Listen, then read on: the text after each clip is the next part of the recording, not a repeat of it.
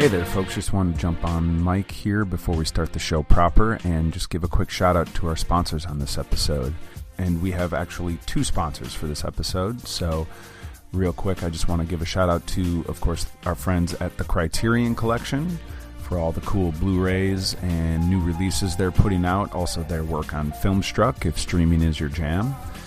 And can't also forget our friends at Arrow Video doing the same kind of awesome work with Blu-rays and new disc releases every month.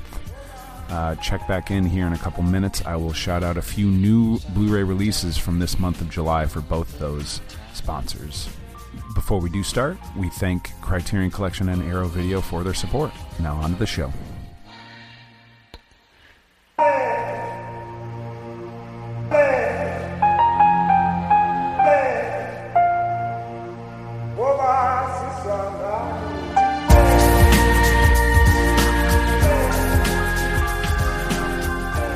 Hello and welcome to a special hold-up edition of Adjust Your Tracking. I'm your host, Eric McClanahan, and it's just me on the mic here to start. No Joe on this one.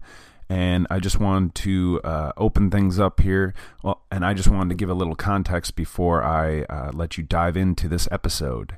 It's just another re-release of two older hold-up segments that we recorded in the past, specifically two episodes right in a row, episodes 107 and 108. This is before our addition to the Playlist Podcast Network, for those of you keeping track at home. So yeah, we recorded these episodes back in 2015, and the two hold-up picks, it's another one from me and one from Joe on this one. And they are The Beach, Danny Boyle's The Beach. That's my pick. And Joe's pick is 1986's Wisdom, the directorial debut of Emilio Estevez. So this is a really fun, both of these are really fun to go back and listen to because we weren't exactly super crazy about these movies on revisit, or we had plenty of flaws to point out. So it sort of stands out in our, as of yet, with our hold-up editions where we usually end up finding something positive about these older movies that we revisit. This is not so much the case, so I think there's a lot of fun to be had with that.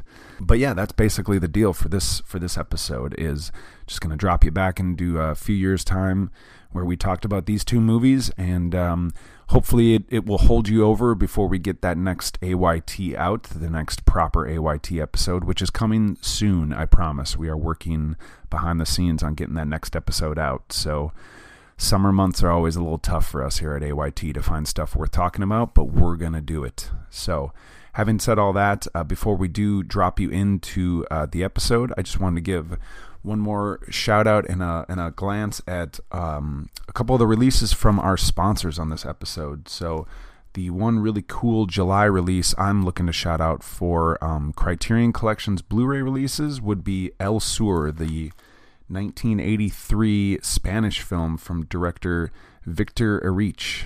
I might be mispronouncing his name, but he directed The Spirit of the Beehive, another Criterion Collection release, and that movie is great. Very much looking forward to catching up on this one, El Sur. And from Arrow Video in July, they have a couple that I need to shout out, and it is a New Zealand film called Vigil, which I know very little about, but sounds extremely interesting in a film I need to catch up on. And then there's Abel Ferreira's The Addiction, one of his mid-90s movies. So we have to thank our friends at Criterion Collection and Arrow Video for their support. Thank you for that. But now that we've done all the necessary house cleaning, let's drop you into this episode. Going to start you with our chat on The Beach first, and then right after that we'll go into Wisdom. So enjoy. Thanks for listening. Let us know what you think. Meanie, meanie, meanie, meanie, meanie. Say what? Meanie, meanie, meanie, meanie, meanie. Say what? Meanie, meanie, meanie, meanie, meanie, meanie. Hold up. Wait a minute. Now just wait. My name is Richard. So what else do you need to know? Stuff about my family or where I'm from? None of that matters. Not once you cross the ocean and cut yourself loose, looking for something more beautiful, something more exciting. And yes, I admit, something more dangerous. So we're bringing back another edition of Hold Up. We alluded to it on our last episode, and it was my choice this time out, and I chose Danny Boyle's The Beach, which I did mention before. It is adapted from the first novel by Alex Garland. So, correct. Well, Hold Up is a segment where we take movies that we love and which may be somewhat problematic in terms of how they were initially received, either by audiences or by critics.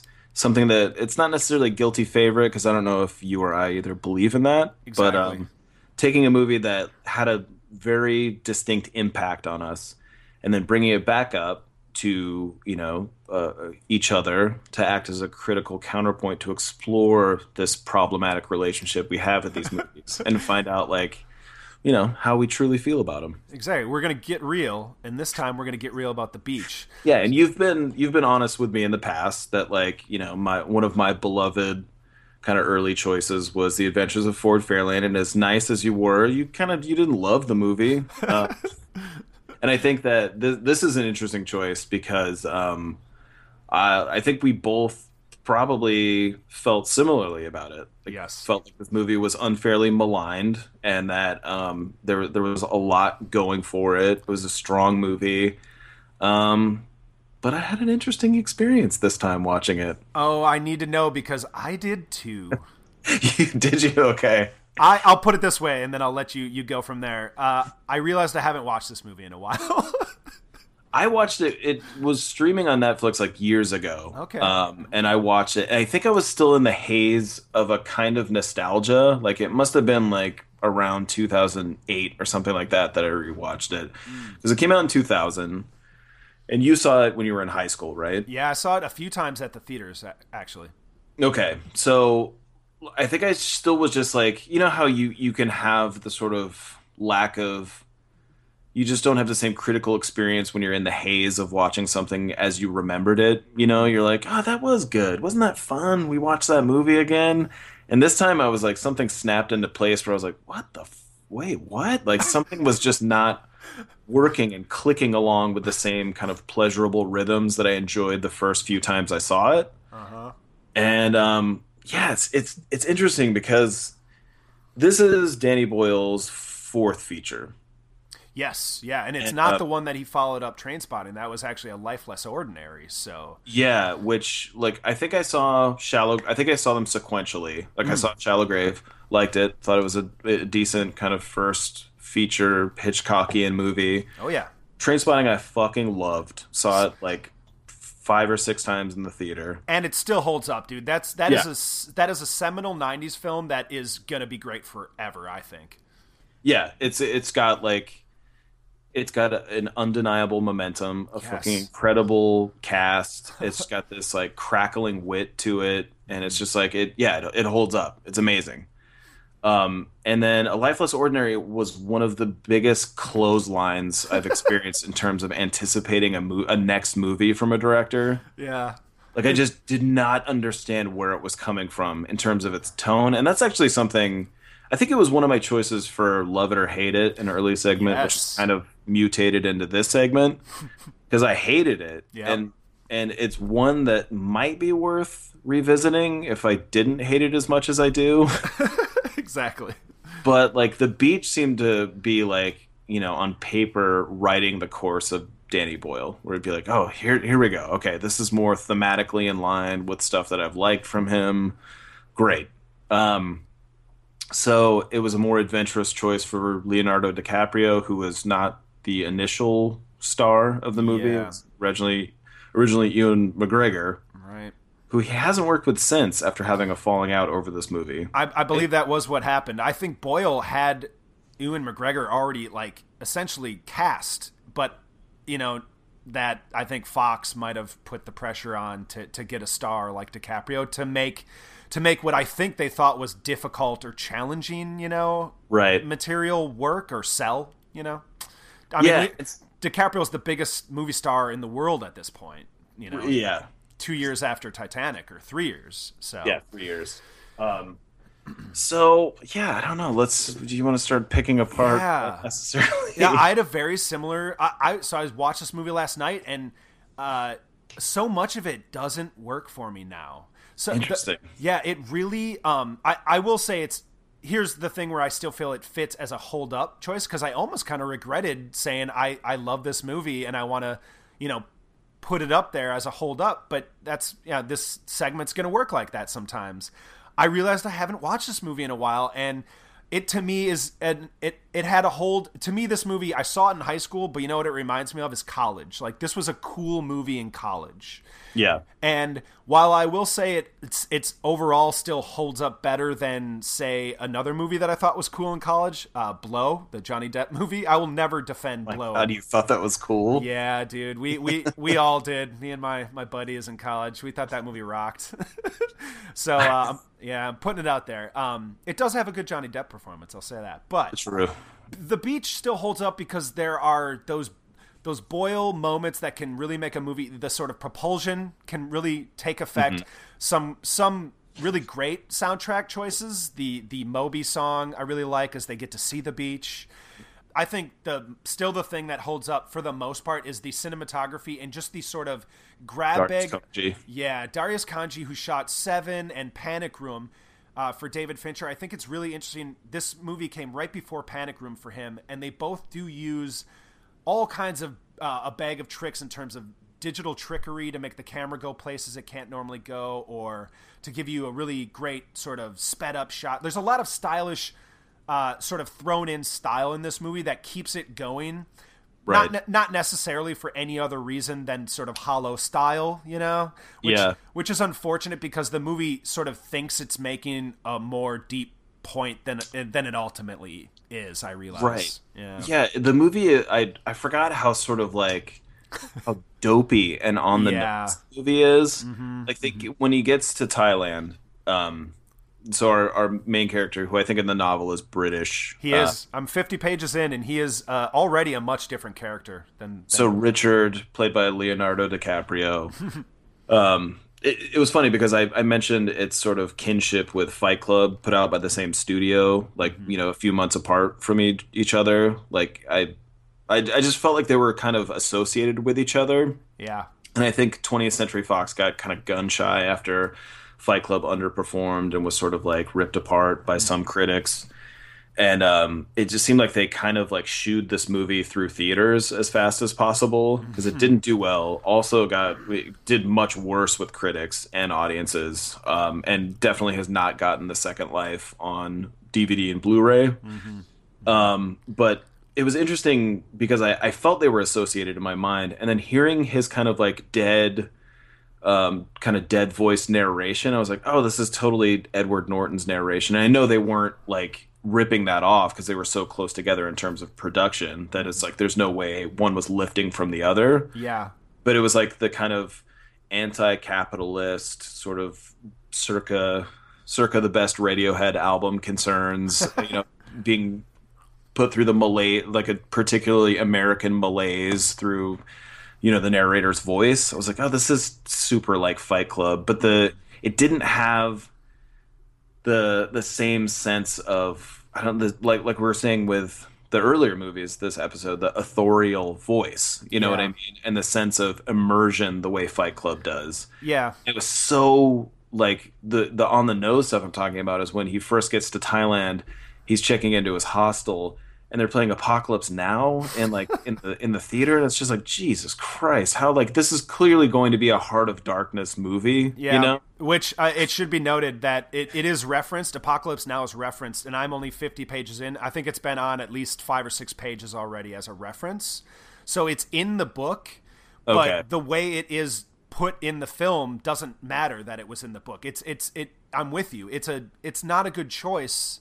It's not a good set of expectations to give the audience either, because Apocalypse Now goes off the rails, but does it so well, I think, Right. And like, it's sort of to illustrate that like you get all of these people who claim they want a unique experience, being tourists. They want to go to this exotic locale and experience something they've never experienced before. But ultimately, they just want the comforts of consumerism and capitalism. And so he shows all these people just sitting and watching TV. But what they're watching is Apocalypse Now. Like, that's a little unusual. I don't think I would go to a foreign country and be comforted by Apocalypse Now playing in my hostel. Like, that's pretty weird. That's a pretty artsy group of people to be criticizing. It's forced. It's definitely forced. Yeah, totally. Boyle is also a huge fan of Apocalypse Now, so I think this in many ways feels like him trying to do his take on A Heart of Darkness, and story, since Apocalypse Now was adapted from Heart of Darkness. It's all there, but yeah, really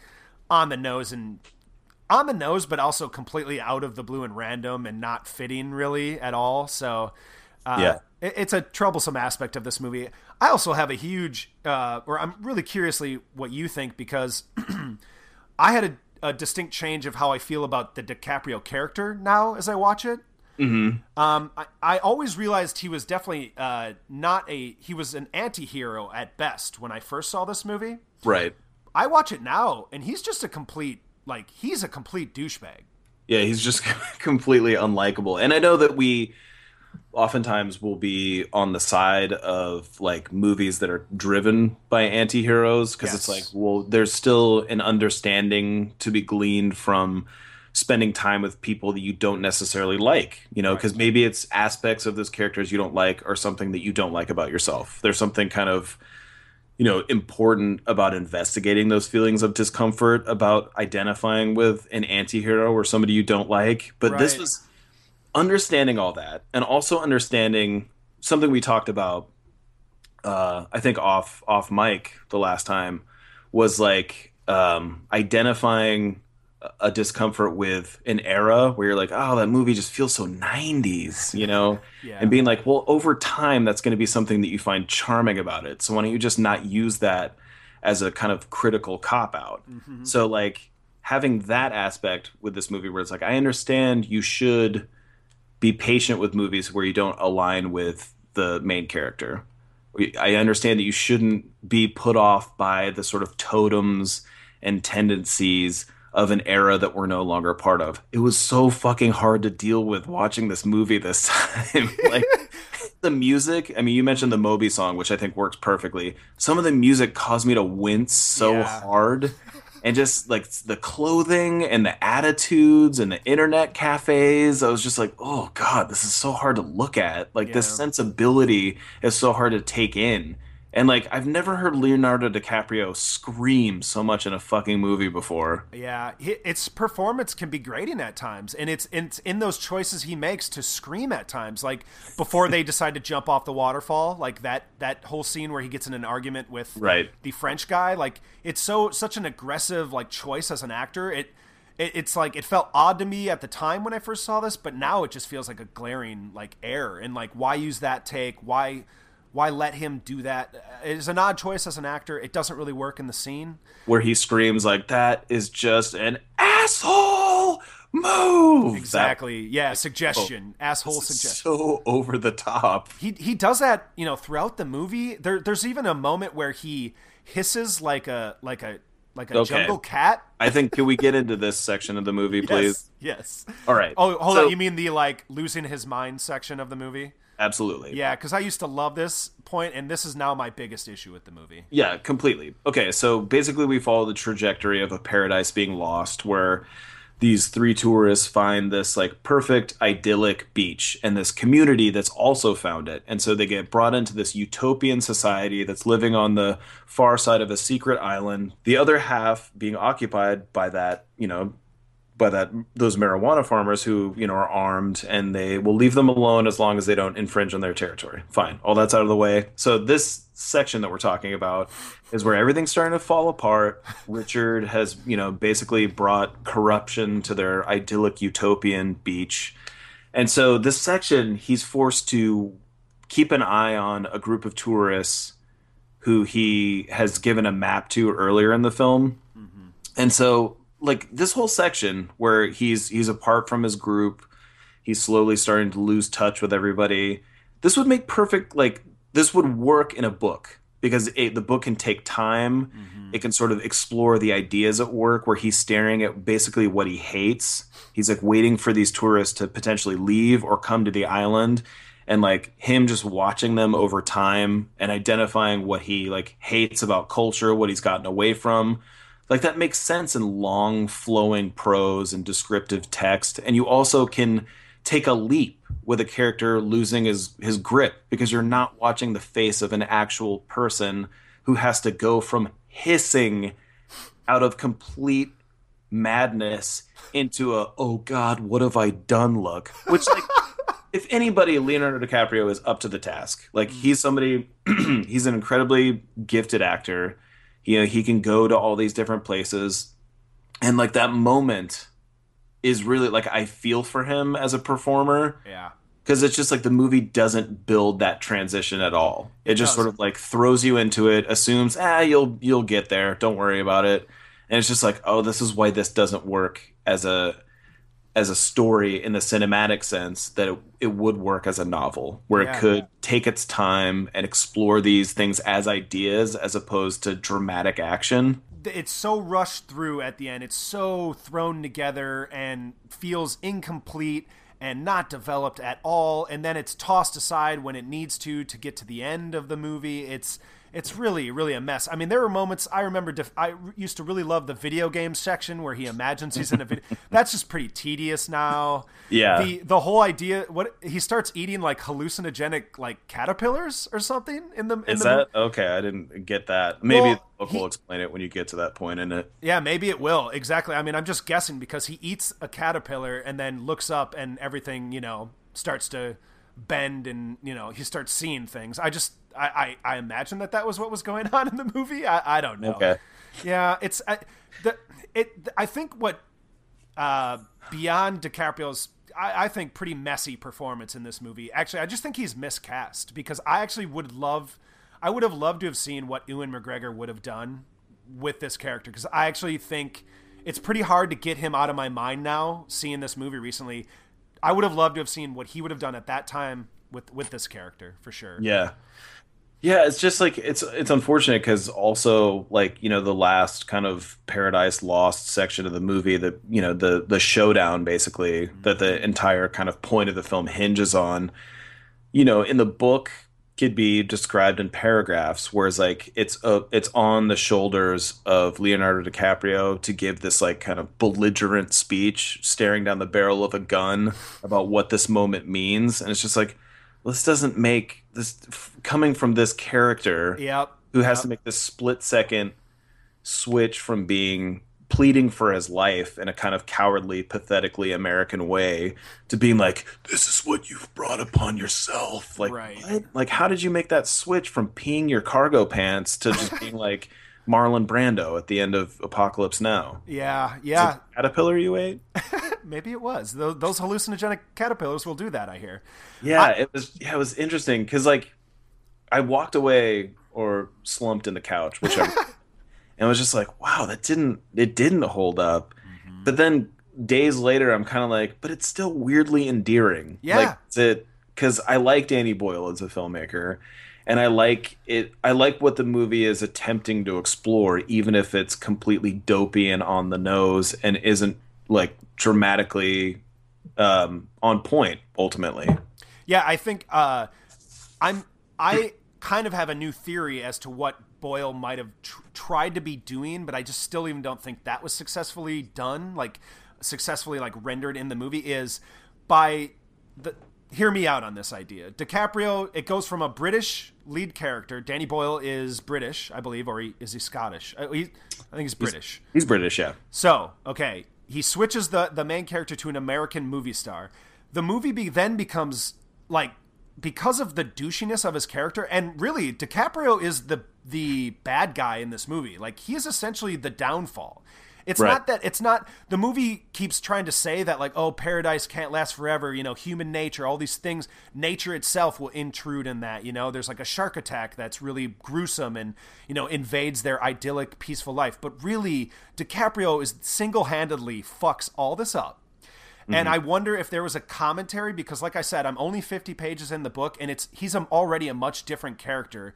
He's not a jerk. And he also doesn't hook up with the French girl in the book, as I understand. Right. So I think maybe if Boyle had wanted to do this, it didn't feel completely like finished, but I feel like he was almost making a commentary on like an American hubris of like, I can travel and he'll be the one that wants to take. Like, I want this French girl and then I'll sleep with other women. I just want more experience, to the point where it like drives him, you know, very kind of silly, in a silly way, insane. And like, it's the downfall. It's like the American's fault, you know? And I just wonder if there was a sort of an attempt at that just wasn't fully accomplished. I don't know. Well, I wonder if like the uneasy kind of negotiation between, you know, a filmmaker and a giant studio financing a movie, if like you have an anti-hero who's essentially the catalyst that, you know, brings upon everything bad that happens to everyone else in the movie, like, it still relies on him being the hero part of the anti-hero too. Mm-hmm. And so it's this uneasy kind of like mixture where it's like his transitions are too 180. Mm-hmm. They're just like they're too much. You can't follow them like as being dramatically invested in the movie. You're just like, no, that's just, how did he go from that to that? What? Like, what's happening? Like, these turns make zero sense. Yeah. It all just feels like tonally mismatched and not fit. The opposite of Ex Machina. It's not all fitting together. It's like busting apart, and just one does not fit with the other at all. Yeah, and so even though it was like a deliberate choice to make him unlikable, it still is needing him to be the voice that kind of guides the movie towards its message in a weird way. And it's like, this doesn't, like, he's kind of a nightmare and he's what's wrong, but he delivers the message at the end with like a gentle smile. He also gets a quasi happy ending, you know, like I think that's where the sort of the penultimate scene in the internet cafe that you mentioned is sort of, I think, Boyle's tendency to go for, because he's so earnest as a filmmaker. It's like Slumdog Millionaire is like much worse for this sort of thing, where it piles on bad, and then still wants you to feel hopeful and good at the end in a bullshit fantasy way.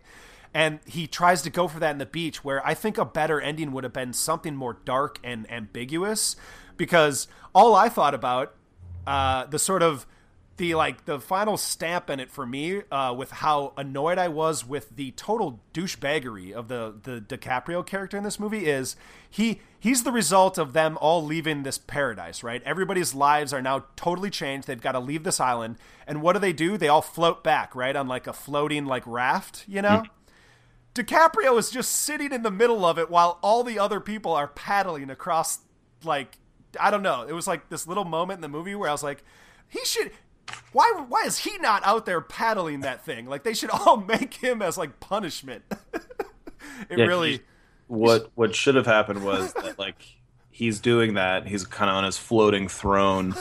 And then they should have seen the shark, which was alluded to several times, exactly. And it kind of pays off. Yeah. You know, in terms of like a shark attack happening 3/4 of the way into the movie. Mm-hmm. But they should have been like, he should have just been like, you know what, guys, and just given himself as a sacrifice and just floated out. And then they all kind of like look back at him floating away. And then that's just the end of the movie. Yeah, it's the open water ending, dude. You just cue the movie song. Yeah, exactly, dude. And you just sink to the bottom. Let the sharks take you. I mean, that's the only justifiable conclusion for a character who does that. Like, it's one of those moments where it felt like the movie didn't know what to do. And it made me realize, like, no, they're not really judging him in the way that I think you should be. It's not like you need to make it clear what a douchebag he is. Like, we can see that. But because it's Leonardo DiCaprio, because it's a studio movie, it doesn't feel confident in really, you know, showing us the real, like, consequences for the behavior he pulls off in this movie, which is pretty reprehensible. Yeah, I think that, like, having the success that Trainspotting had, you know, and being given like a huge studio movie, like I don't think anyone involved in the deal really knew what they wanted to accomplish, because Danny Boyle is ultimately going to have to make a lot of sacrifices in order to get a big budget mass marketed movie out there. And then the same with the studio if they're handing it to a very distinct director, but ultimately it's just like no one knew what they were making, and so it just kind of ended up being a mildly critical movie whose tone was just all over the place and just felt deeply 2000. It does. Ultimately, which is 2000 is a year that I'm not quite comfortable revisiting, I guess. I guess not. So there you have it, man. I think that's our first full-on, like, we have retroactively changed our minds on a movie. So I just think it makes this segment that much more exciting to see how it's going to continue to, change our feelings or, evolve our feelings on a film. Because we are pretty much in lockstep, man. Like I thought I thought I still love this movie, and I definitely can say it's a very flawed movie. I will keep it on my DVD shelf. I'll put it that way, but I don't think I'm gonna You own it and you hadn't watched it in that long? Exactly. Yeah. Wow. I do own. I'm not going to sell the DVD. I'll put it that way. But I definitely gave it. It crossed my mind as I was about halfway into the movie last night. So. Did you watch it alone? I did. Yeah. Yeah. Yeah. I watched it with company. Company hated it. Yeah. There you go. I mean, so maybe we were misguided, or I can just think back to the things that. I let certain things go, I guess, at the time, and now they just seem much more glaring flaws that are there. I can't deny. So yeah, absolutely. Yeah. So nuts. So hold up on that, I guess. Yeah. Hold up. Meanie, meanie, meanie, meanie, meanie. What? Meanie, meanie, meanie, meanie, meanie. What? Meanie, meanie, meanie, meanie, meanie, meanie. Hold up. Wait a minute. Now just wait. Now, Karen, picture this, okay? You and I, we're married, going on 35. We have all the things that we want in life. We have 2 cars, 2 kids, 2 dogs, only we have a shitload of bills. Now, you're struggling. Why am I the one who's struggling? This is hypothetical, for Christ's sake. Okay, now you're struggling. I just got laid off. We can't make the mortgage payments on our home, and it's only a matter of time before the bank moves in and takes everything we've invested in. Now, what would you do if you were in this kind of a situation? I suppose I would do whatever I had to do to survive. Exactly. Only people are getting screwed left and right, and no one is doing anything about it. Well, I made a decision to do something. I discovered a way to temporarily screw the system. Oh, really? How? I bombed and burned their mortgage documents. Microfilm, written documentation, all of it. Are you out of your mind? Karen, I have never felt so in control in my life before today. This segment, Hold Up, if you don't already know, is where we take movies that have stuck with us, that we have either loved or have just kind of hung in our memory for a long time, that we need to reconcile with it in some way. Movies that are, oftentimes the ones we've chosen have been critically questionable, and so we bring them to each other to act as critical counterpoints to discuss like what it is about these movies that have like a lasting impression. Like, why do we have this conflicted relationship with them? And this one, I prefaced it last episode by saying, like, I cannot argue this is a good movie. Like, by all intents and purposes, this might be a very bad movie. But it, for some reason, stuck with me. And rewatching it, I mean, we obviously we watched them separately. You're in a different state. But it was just like, a lot of these movies I've seen several times, Like I've seen Ford Fairlane countless amounts of times. I've seen The Hitcher several times. So they've kind of come with me on my journey through life. But the ones that I haven't seen a great deal, but I still think of, are like a room you haven't been in years when you rewatch them. And all of a sudden this flood of stuff comes back. So this is a real kind of tender thing. I invited you to rewatch. It was like, hey, come into my family room from the house I grew up in Cupertino, California. What? What are we doing here? I don't know. I just wanted you to know that I watched this movie when I was a kid. So it's like creepy and intimate that we're watching this movie together. So this movie, written, directed, and starring Emilio Estevez, which at that point he was one of the, if not the youngest person to be like that triple threat of writer, director, actor. Mm-hmm. He was 23 when this movie was made. He was, I wouldn't even say like the biggest, not at all. He wasn't the biggest young star. Like I could see Tom Cruise getting this deal in the 80s because this movie came out in late 1986. Mm-hmm. And so Emilio Estevez was coming off Breakfast Club, That was then. This is now. He was in The Outsiders. So he was he was in St. Elmo's Fire. He was a well-known actor, but like he wasn't a Tom Cruise necessarily. And so he got this deal to make this movie through a joint effort of Canon Pictures, which we recently watched a documentary about their efforts, and Warner Brothers, who is distributing Canon films that year. And so they had grouped together for efforts like Cobra with Sylvester Stallone, Yes. which is similarly crazy. Like you watch it and you're like, what the fuck? How did this happen? This movie. And so I can see Canon being just this like engine of constant output, being like, oh yeah, let Emilio Estevez make his movie. Go ahead. What does he want to make? He wants to make a movie about a guy who doesn't know what to do with his life, so he decides to burn people's mortgages in the bank. Yeah, sure, go ahead. And so like Emilio Estevez made this very earnest movie about a guy who, after a guy from privilege, to a certain extent, has a reckless night, has stolen a car, crashes the car, gets in trouble, gets a felony for drunk driving and Grand Theft Auto, and his life is kind of off course at that point.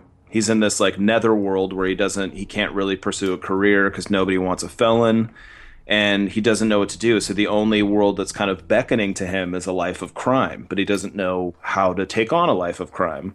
And this section of the movie where he's like considering, like, what kind of criminal is he going to be? I was like, does this movie want to be a satire?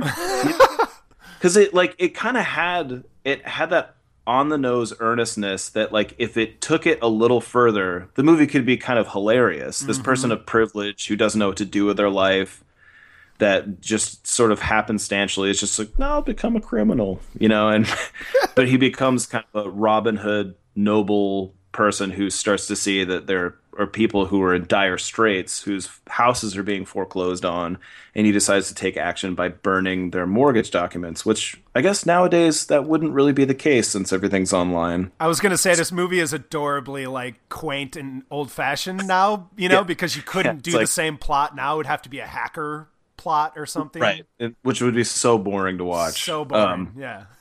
But yeah, it's like Bill and Ted's Excellent Adventure. Like, do they get in a phone booth still? No. What are phone booths? Anyway, moving on. Next movie. So he's involved with Demi Moore, who he inadvertently takes her, as an accomplice through this crime spree of burning these mortgage records. And so this movie, when I saw it as a child, even there's plenty I didn't notice. I didn't notice how clumsily it was performed. Didn't notice how clumsily it was written at times, how heavy-handed it was. Because ultimately, halfway through the movie, I was dramatically invested in it. As a kid even. And then it concludes, P.S. This is going to be a brutal spoiler-filled episode of Wisdom, which, since no one is talking about on the internet, no one will care that we're spoiling this movie. But when it concludes, it was so upsetting to me. I was just like, what? No, that didn't just happen. As a child, I knew, even though I hadn't heard the rule that you can never end a movie with, and then I woke up. This movie seemingly ended with, and then he woke up. What? Oh, it's so bad. And so the movie builds and becomes, I think in its last act, becomes the most successful at what it's trying to do. It becomes dramatically involving. There's the performances become a little bit they become grounded. There's something at stake. It's the best filmmaking in the film is this section. It's basically two scenes to me that really, really still work. And then both of the main characters are gunned down, and he wakes up in his bathtub, which is where the movie starts. Ugh. And it's all a dream. So yeah. Or is it? Or does heaven have bathrooms? I can't tell. So just walk me through your experience of early into the movie. Were you just this is just a bad movie? Or how did you feel watching it from the beginning? Right on. I think this movie struggles in these. I think the script is the big issue with this movie. And it's pretty apparent right away. Performances, voiceover narrative. yeah, Like, and also like a sort of quasi tough guy. Like he's doing an Emilio Estevez take on like a hard boiled type of narration. It was 5 years ago. Graduation night. Drunk with the guys. A souped up Firebird, T-top, parked on the street. Not mine, but I made it mine, yes sir. Slid behind the wheel.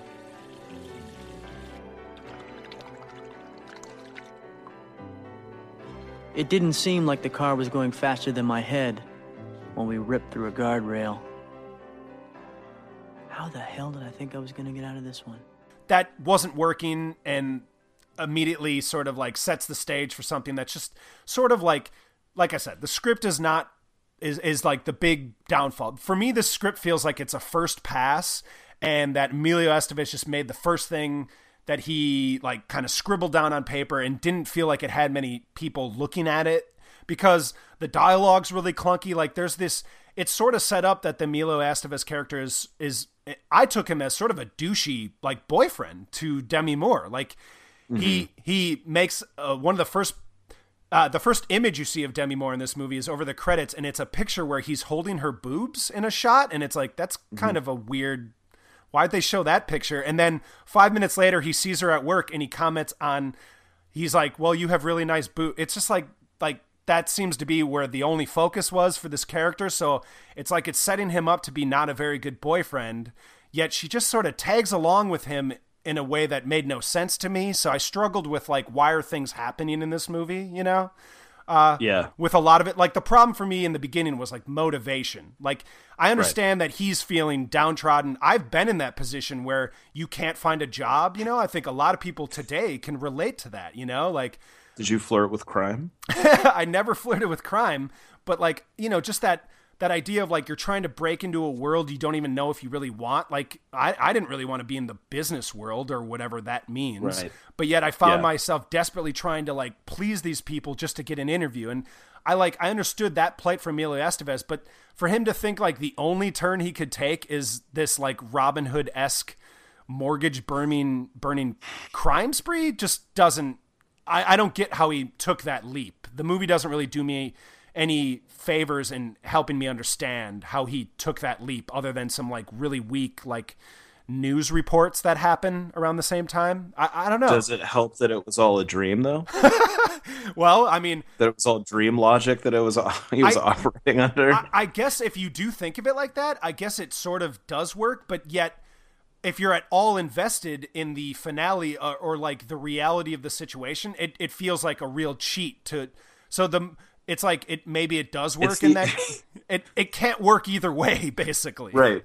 It's an absolute cheat. It's the ultimate cheat. Yeah. And it's just like, they teach you that in like, not only in, of course, screenwriting, but like storytelling. Like you can never start with, it was a dark and stormy night, a shot rang out, and then I woke up. Yeah. And just to like, he has to know that. The people, I mean, granted, like, Canon was a real reckless organization. Yeah. But still, there had to be people he had to answer to in terms of like the script. And so it's just like to go into a situation with sophisticated people that know you can never do this.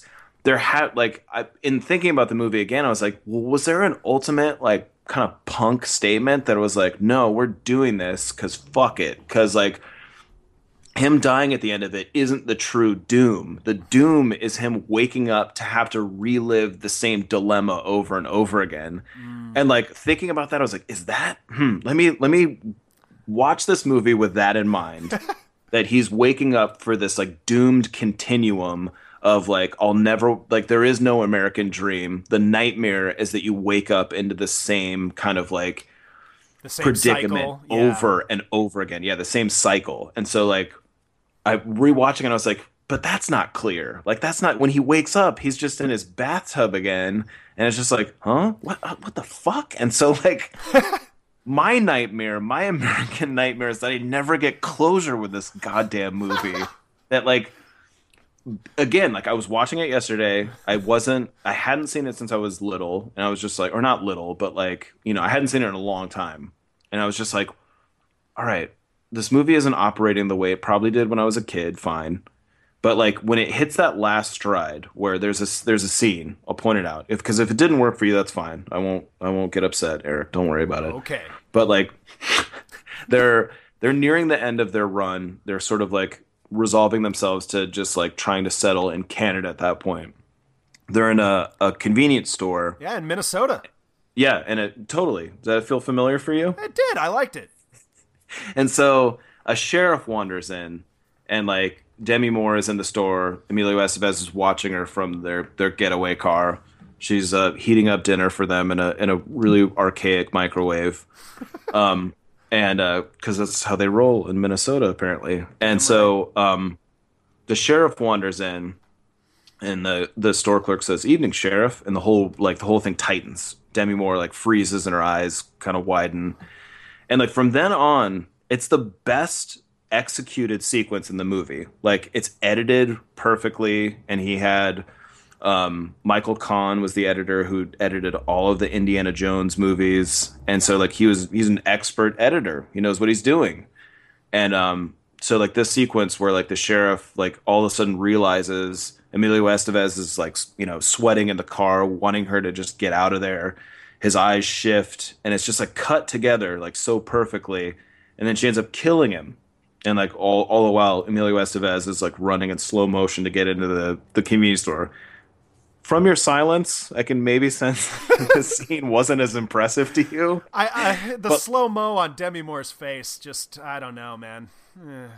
I mean, I think her in that last section, she gets shot in a schoolyard. Mm-hmm. And later, I was like, "Oh, I was dramatically reinvested in the movie all over again." I love her last line. Her last line, "The way he kissed me, I know he's not coming back." Yes, dude. Think of the brutal. level. It's great if the movie could have operated on that level of like legit tragedy to this, to this situation for these characters.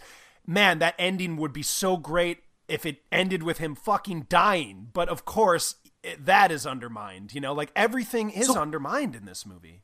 So what do you like? Okay, so you're not as dramatically invested as I was. I liked some of the stunts at the end. There was a good car chase. That was incredible to me, and to watch it the same day that I watched Fury Road, to have like this weird. It's like 3 car crashes, but I was just like, oh, the whole time, and it was just like, oh, this is how movies used to work. You know what I mean? They would give you a kind of slow build, and then when something would happen, it would really have an impact. You know what I mean? Even in a bad movie. Mm-hmm. And so this film is not working for you, but you saw if it went a certain way that like it could have worked a little better, maybe not entirely, but worked better. So like the ending, like was it test screened? And that they were just like, it doesn't work that you die. Can't die. They couldn't do reshoots because they didn't have any money. And so it's just like, he wakes up. Oh, great. That fixes it. What? Like, that basically cements the movie as, like, that doesn't work. Yeah. And, like, and what kind of compelled me to discuss this movie, on top of it just sort of, like, bothering me as, like, a splinter, all these years, is that like there's no real discussion of it anywhere. No. Like Emilio Estevez doesn't talk about it. Like he's like, "Oh, I had a lot to learn back then." I think that's the only thing I've seen that he's said about the movie. On IMDb trivia, they claim that he dismisses this movie as a vanity project. So I'm not sure if that's legit because it's IMDb, but I could see that, But it's also not, this like, movie's not available. You can't find it. You can find it on Warner Home Archive DVD, I think. Or on DVD. Yeah, which if you request it, they'll send you a DVD-R is what I understand. I have it on videotape because I was like, I want this as a time capsule of something that really always bothered me as a kid. So how did you rent the DVD-R from somewhere? I did, yeah. They had it at our local store here, Movie Madness. So if you're in a cool enough city with a cool enough video store, you might find this. Yeah, but just the fact that like every movie, no matter how obscure, even the most obscure, like is discussed somewhere. So the fact that this wasn't, I go into Rotten Tomatoes and it's just like there's no real legit critics that have reviewed it. It's mostly just people like, Estevez. boring. You're like, well, okay, thanks, guy, thanks, guy from somewhere. But like that just was interesting to me. This movie existed on a scale where it came out theatrically. It like was released on video. That's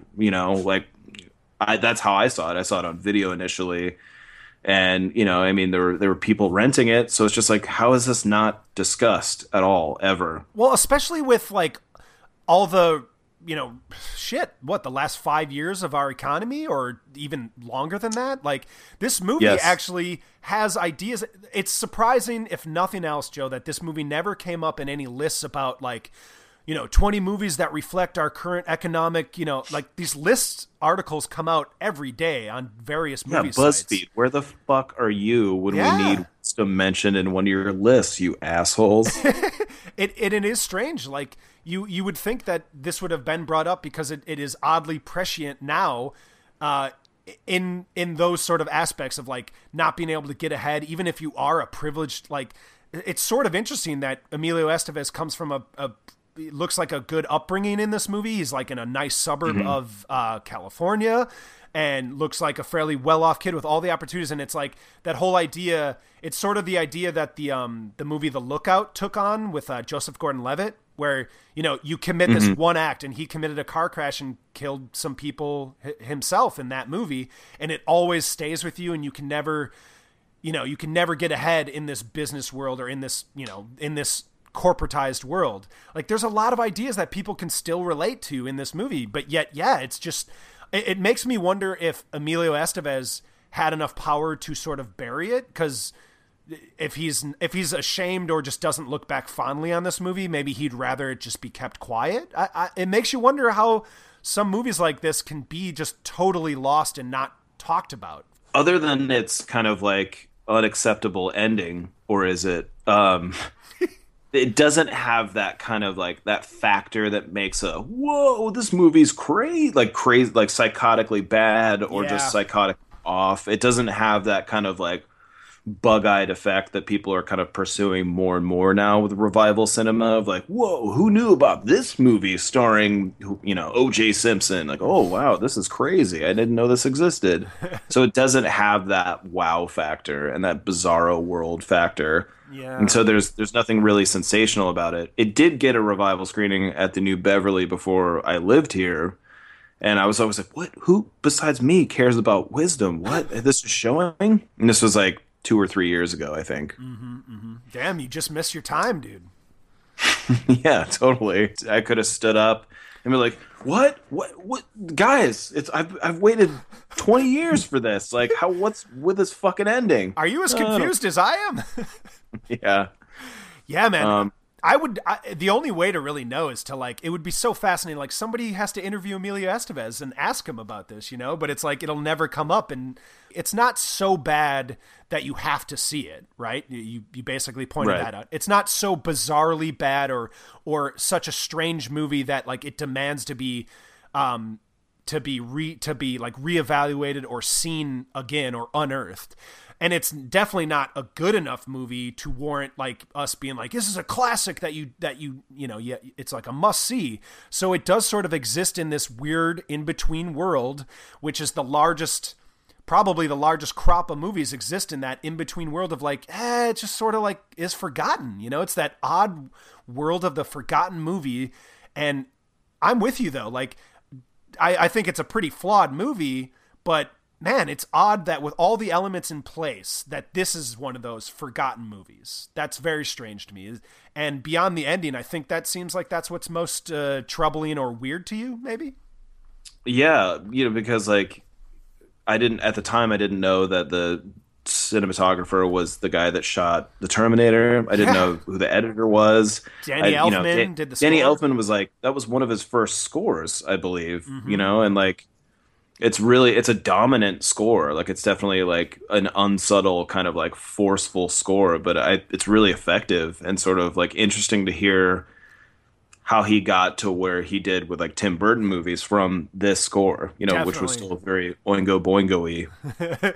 Yes, but I actually, the score is one of the things I like the most about this movie. Like right from the beginning too, and in a way, once that sort of clunky narration started for me, it was sort of, as good as the score is, it sort of elevated the movie at first to be better than it was, and then it just sort of made all the problems more obvious to me, where it's like, oh, it's like such good talent involved in this movie, and it's so clunky in so many ways. Yeah. This movie is oddly similar in some ways to your last hold-up pick that you mentioned, the Hitcher. Like, the sort of odd, like, why does this woman go with this guy? She's built up as his girlfriend in this movie, so it makes a little bit more sense than in The Hitcher. But, like, yeah, there's these weird comparison points, but... it's a road movie, arguably. Yeah. And honestly, here's the other thing I want to bring up. Did you maybe this is Emilio Estevez? He somehow gets this amazing opportunity as a 23-year-old kid to frickin' direct a movie, write and produce it. Do you think he had seen his dad's movie Badlands and thought maybe I can do a take on the Lovers on the Run type of movie? I mean, maybe it doesn't share any other elements to Badlands other than him, and the crime element, but. I don't know. I mean, I think he's that was maybe the start of his political leanings. So he's making this, like, he comes from this Brat Pack kind of world where he's like, he's maybe a rebel in some movies, and so he can operate on that and sort of like kind of dabble a little bit in a movie with social commentary, right? Very loosely, but it was still there. His next movie was a movie about, garbage men. Men at Work. Brother. I liked Men at Work. That was one of those movies when I was younger at, like, birthday parties, sleepovers at friends, houses and shit. Like, I remember seeing that movie and thinking that and Hudson Hawk were, like, the funniest, like, awesome movies I could ever see. And yeah, I don't think I'll be using either of those as a hold-up edition. But Hudson Hawk would be a good one because I feel it actually would be, yeah. It's interesting to watch comedies standing the test of time has been like a discussion with a lot of people lately that I've just been like, okay, what are the timeless ones? And like Hudson Hawk was never argued as a great movie at all. In fact, it was the opposite. People thought it was like one of the worst movies the year it came out, but then it got kind of championed as this like cult favorite, Totally. And so it would be interesting to watch that one. But yeah, Wisdom, there's still that irreconcilable ending that I'm sorry I pulled you along into the frustration. It's okay, because honestly the ending confounded me and was so bad, but like that's why I wanted to talk to you about it, like it in a way it makes this movie at least chat worthy. Like, I have a lot more to say about Wisdom than I ever did about Avengers 2, so I guess if nothing else, Joe, thank you for that. Yeah. Hey, thank you, Eric. Are we jumping the gun a little bit and thanking each other? We are jumping the gun. Let's wrap up this episode then appropriately. We'll do proper thank yous here. I have to thank you, Joe, for not only getting me to see Wisdom, but just for talking with me today. Yeah, thanks for coming into that weird room of my childhood with me, Eric. Thank you. Glad to be there.